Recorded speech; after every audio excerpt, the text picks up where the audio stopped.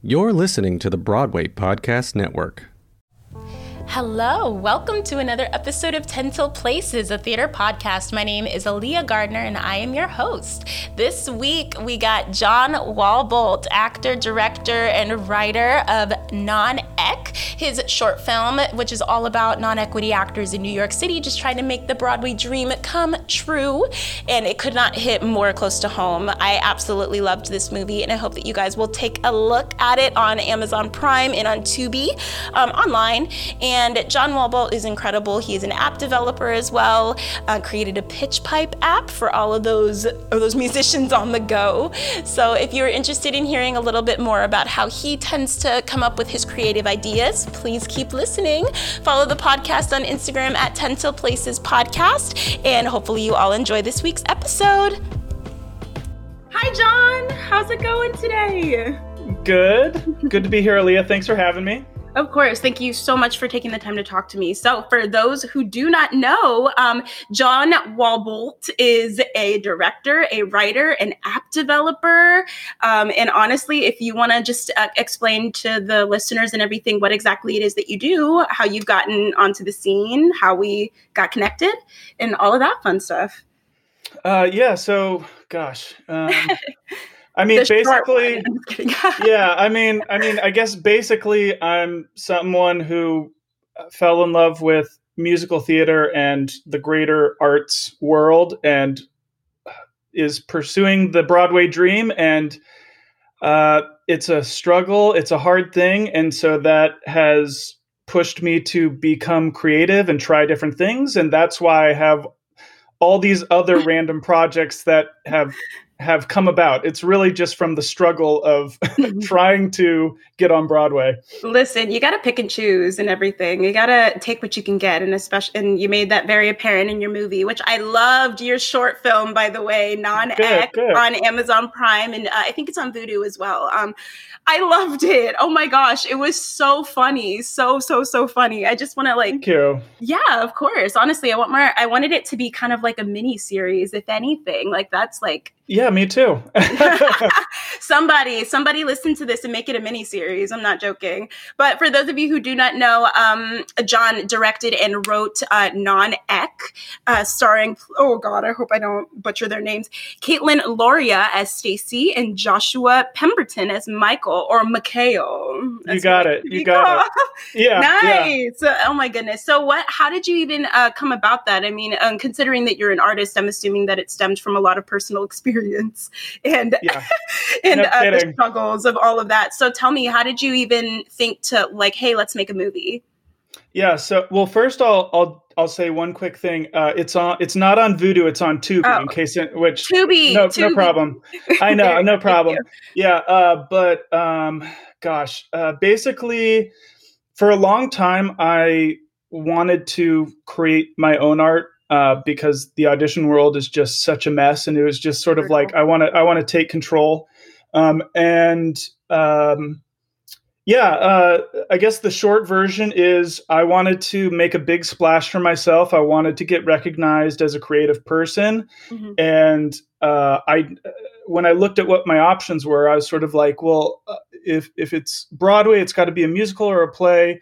Or if I want to do something with film, it's got to be a series or a feature film. And I couldn't afford to do any of those. And so I was like, well, maybe I could do like a short film that's basically the first episode of a series, and then if it goes well, I can make more. And so and then when I thought of that, I was like, okay, well, what should I write about? And, they always say, write what you know. And like I said, I've been a struggling actor for so long. It was just like, I have plenty to draw from. So it really that's where it came about. Yeah.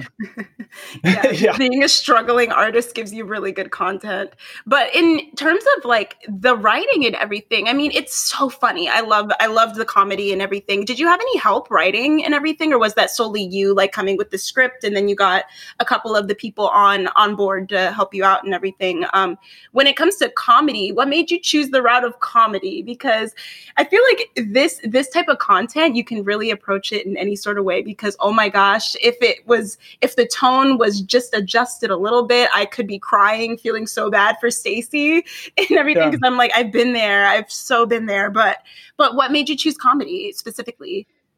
I have this theory that the most powerful art is not always what we think is the greatest art. And for example, if you were to ask someone what is like the greatest film of all time, they would, or greatest TV show of all time or whatever, they would probably say some really moving drama. But I would argue that the most impactful films or TV shows are actually sitcoms, because like if you look at a show like Friends, like how many people have like been able to watch a show like that and sort of have that experience of maybe they're going through a breakup and they see these characters who are going through the same thing, and it's just more relatable, and it's also just more fun. I mean, I think like I don't know. I think everyone has had low points in their life, and after a while, it's sort of like, do I really want to just like what do I really want to spend my time writing about? Do I want to just sit there and cry some more? Or do I want to actually like, if I have a choice of the tone, like, wouldn't it be more fun to have fun? You know? Yeah, no, that's total. Because I feel like if anything, most of the processes do make you want to go into a corner and just like cry, bang your head on the wall or anything, especially that the blonde woman in the movie.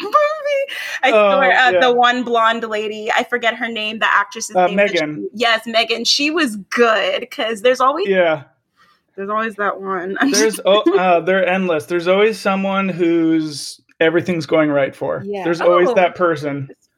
And it's the worst thing in the world. But, you know, and also I think like comedy, especially like if you're trying to convey like a serious message, which Non-Ec does, like, I mean, there are a couple of moments that are like very, like there's a couple of people who watch it and they're like, oh, there's a couple of moments that were like too real for me, because it's like you get the pain. And like, that is a strategy with writing, comedy. Like I think people outside the US probably do it a little bit better, especially like in the UK, where you can have fun and joke, and then all of a sudden there's this moment where you turn everything and you bring it back down, and you're like, oh wait, but this is a real thing. Like, it is funny to laugh at, but then you have that moment where you're like, whew, I need to take a breath, because like this pain is real. Mm-hmm. I feel like I know too many struggling actors, especially like I feel like the way that you cast and you wrote these characters and everything, it's spot on, because I feel like I know a Michael, I know a Stacy, I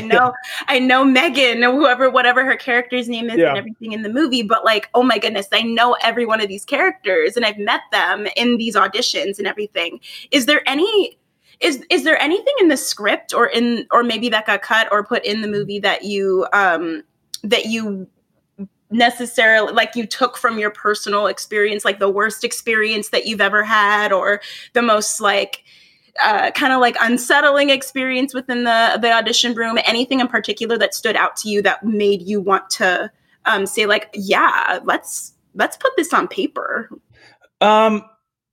Gosh, it was a little bit more organic than me having like some master plan. It was really just sort of like one thing led to another. Yeah. I will say that if you think about, I'll save some. I'm happy to talk about anything, but I'll save some spoilers just to like leave something in there for people who go and watch it. Mm-hmm. I will say that the ending is something that has happened to me, and it is gut-wrenching, because it's like you feel you have that moment where you just feel worthless. And so when I got to the end of that day, I remember thinking of my personal life, and I was just like, yeah, like. That's because I didn't want it to be a thing about someone has this dream and everything goes right, because that's kind of, you always know that the hero is going to win. And I guess this is a spoiler, but I really wanted to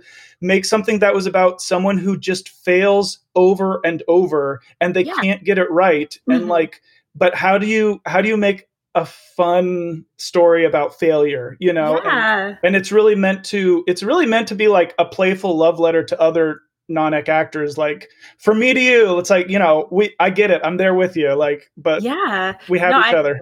Honestly, I love it. And I mean, I'm all for artists supporting other artists. I feel like by you just making this in general, just like, it's like the love letter, like, hey, you guys, we're not alone. The struggle is real. But guess what? I think one of the things in the first couple of minutes was like, this is for the people not seen at the audition, or the opening title. Yeah. It's so important to have that representation, and even if it's not like a Black person playing a Black person, or a color or anything, backgrounds, non-equity actors, the up and coming artist. It's so important to have that representation. So I really commend you for doing that and having those actors represent people like me out in the world. Sure. Yeah. But in general and everything, I mean, what are you doing at the moment right now? And are you working on anything considering the current circumstances with the pandemic and everything? Because you got lucky. You made the movie in 2020. And how lucky. soon? Yeah. Like how soon was that break in between filming and then the pandemic happening? We actually filmed it at the end of 2019, and it was a really like big moment in my life, because it was like, this is a huge investment in time, money, and just, it's going to be the hardest thing I ever did. And I'm so glad I did it, because if I didn't film it then, it would have never happened. Right. But then basically through the holiday season and up until COVID hit, I was editing. And then last year it was like, I had plenty of free time, so I could finish the movie. Yeah. And now it's just sort of like, okay, it's out there. We did some film festivals, and then I got onto, Amazon and Tubi, and it's like, okay, let's share it with the world. Yeah, that's incredible. That's awesome. Yeah. So the timing worked out, and then I think the first part of that question, what am I doing now? So now I'm. Okay, so the longer story is, towards the end of last year, I was like a lot of people doing virtual shows. Like I was doing virtual cabarets once a week, and I had a holiday show that I did. I also was a part of an online musical, and but after all that, now I've turned all my attention to getting as much content ready for the post-COVID world, because I think once COVID is over, people are going to want to go back to live theater and see movies and all that stuff. So I'm working on a bunch of scripts now, just so that hopefully they're all done as soon as we get the green light to get back to work, so that I can shoot I have a short film that I'm working on the script now, and I have a play I'm working on, so that it's all ready to go. So you're keeping busy. That's good. That's awesome. Trying to. You're keeping busy. Yeah, that's incredible. What's the what do you really pull your inspiration from? Are you when you start writing and everything, do you have a particular way that you start this? Do you start with characters? Do you start with an actual concept, a plot, the theme, anything in particular that you really start with? I do have a lot of early professionals on here and everything that listen in, and they love hearing about that kind of stuff. So since you're already out here doing your thing, what's kind of some advice and everything, and what's your process when it comes to trying to get the creative juices flowing? Well, I think actually that's a good way you put it, because I think a lot of people wait for the creative juices to start flowing. Yeah, and I think you gotta make it happen. Yeah, I think like I've had plenty of time where I just feel like I try and write something, and I'm like, this is terrible. But I've made an effort to keep going, because I feel like most of the people who just wait for the right time, that right time never comes around. And so I think the first thing is I just try and keep active. And also, if I don't have something original that I'm working on, I try and collaborate with someone else and just like keep going, because you never know where the really good inspiration is going to come from. And then as far as like, how do I pick my topics and stuff? Some of it lately has been a little bit of like, how do I say this? Like, what are my bigger goals, and how do I work backwards from them? So like, for example, like I said, with non-ec, part of the strategy was like, how do I I kind of said this, it's like, how do I show that I'm capable of writing and directing a TV show? Like, I couldn't afford to make the whole 8 or 10 episodes, but I could afford to make one. And so now if I get enough support behind it, I've proved it. And now I can make those. And similarly, like my next short film, there's a couple things where I want to try a different style of, I mean, of course, my style will probably stay my style, but I'm going to try a couple new things in my next short film. I think I'm going to do the camera work because for my last one, I wanted to delegate as much as I could. So like there are certain goals that inspire, like that sort of frame the constraints of the project in a way. So that's why I'm sort of like, okay, I want to make a short film that I can film, or like my play is sort of like, it was sort of like, how do I make a play effectively that's small scale enough that I could produce if I can't get someone else to produce it for me? Like, how do I keep the ball in my court? How do I keep myself empowered? And then hopefully those projects will show people like, oh, not only can he direct and write, now we've seen him do all the cinematography. Now we've seen him do a new type of narrative. And so he's capable of all these different things. And yeah, just kind of what's going to keep leading to that bigger goal. Yeah, and wearing the many hats of an artist, it's very vital in terms of trying to get some stuff done. Because I mean, hey, quite frankly, shit has to get done, and sometimes you gotta put the hat on to get it done. So it's amazing though. Do you in particular have a preference in terms of being in front of the camera, on stage, or like writing kind of behind the scenes, behind the table? Like do you have something that you lean more towards, despite the fact that you do branch out and do other things? Yeah, I mean, I think for me, I've learned that writing and directing is what I want to do. It was a really cool experience when I did Non-Ec, because up until that point I had produced stuff. I'd kind of directed some stuff. I had done a lot of live performing, but writing and directing my own thing was the most natural I've ever felt doing anything in the arts. Just that process of like coming up with an idea and then bringing the people together to make that happen. It was so cool. And so I still like performing and all that stuff, but if I had to pick one, it would be writing and directing my own stuff. And specifically directing my own stuff, because I've done assistant directing and I've done this and that, and it's not the same.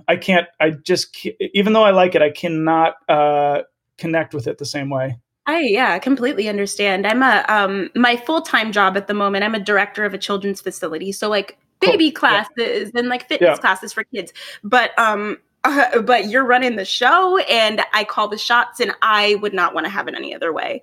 And that's in terms of like with my full time and with my work in general. Why do you think I have a podcast? Yeah. I got tired of talking to people about the same things. I wanted to lead the narrative. So here we are.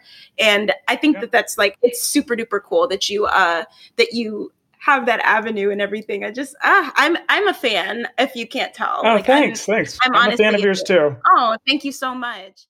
Your app, I looked up your app and everything. How did that even happen? With the little pitch pipe that you have going on over there? Well, that happened because I'm a nerd, and when I was younger, I would make websites just for the sake of making websites because I thought it was cool. Listen, that's fun. Yeah. Anybody who wants to make fun of you for that, that's fun, and you're going to make money from having all that knowledge one day. Go on. Yeah, I sure hope so.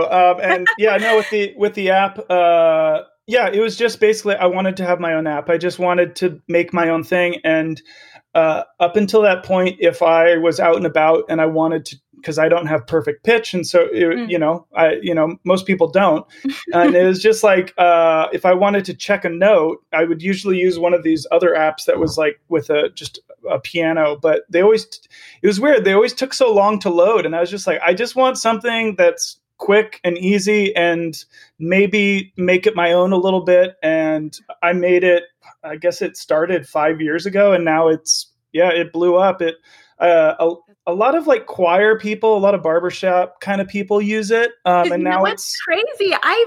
This app, I've seen it and I feel like I've used it, which is crazy. Because like it's so cool. That's it. Like, what made you a pitch pipe? I mean, it's such a simple concept and everything. Yeah. Why a pitch pipe? Because I feel like on the store, I feel like, just like you said, there's like a million pitch pipes and pianos and anything. Just because you were just tired of it loading too long and you were just like, hey, let's do this. I mean, that was part of it. The biggest thing was just I want to make my own for fun. That was the main thing. So cool. Wow. That seems to be a lot. Yeah. Honestly, for those listening, these people need to hear that this is the type of person that you guys need to look towards if you're looking for somebody with a certain work ethic that you should be following, because like some people get into this type of field with the wrong type of mindset and everything. But honestly, most of your answers today have really just been, I just liked it. I just wanted to do it. I just wanted to be creative and everything. Yeah. But that's like a great place to be when it comes to trying to do something like this. And I think it's a big reason why you've been so successful. So, of course. But now's your chance. Like, if you want to plug anything, if you want to tell anybody where they can find you, where they can watch your movie, anything like that, now's your chance. Okay, yeah. So if anyone's interested, you can just go find Non-Ek on Amazon or Tubi TV, or you can just go to non-ek.com and all the info about the film is there. Mm-hmm. And if anyone wants to keep up on my other projects, just the best way is Instagram, John Walbolt. Nice. Just do a Google, you'll find me. You'll find him. It's the first one. It's the first dude that pops up. You'll find him. Well, thank you again, John, for sitting down and chatting with me. I really do appreciate it. And thanks for bringing your knowledge and your wisdom to the listeners. I know I learned a lot today. So thank you from the bottom of my heart. I really appreciate it. Yeah, of course. And thanks for having me. Thanks for giving me a platform to share my story. Really appreciate it. Yes, of course. And please, everybody, go watch Non-Ek. It is so funny. Michael is my personal favorite character. So is Stacey. She's hilarious. Like, my favorite line in the movie, no context, just somebody asked him, is this whiskey? And he said, God, no, it's rosé. Like, that was one of my favorite lines. I was dead because I love rosé. I was like, oh. Well, okay. Yeah, I'm a total wine. I'm a total wine snob. So I was like, I'm gonna make one. At least one of these characters is gonna be a wine snob like me. And he was like, that was like perfect casting. Honestly, he's hilarious, and you had a great cast and a great product. So thanks again so much for coming on, guys. Please check him out. Follow the podcast on Instagram at 10 Till Places Podcast, and we'll check you in the next episode. Goodbye. Hey, it's Leslie Odom Jr. here on the Broadway Podcast Network to tell you about the Rise Theater Directory, a program of Maestro Music. Rise is a national online resource designed to connect and empower backstage and administrative and creative theater professionals from underrepresented backgrounds. If you work or aspire to work in the theater community, this can help you find your next project. And if you hire theater professionals, search the Rise Theater Directory to find your next team. Create your profile now and get more information by visiting risetheater.org. That's theater with an RERISETHEATRE.org, because only together we rise.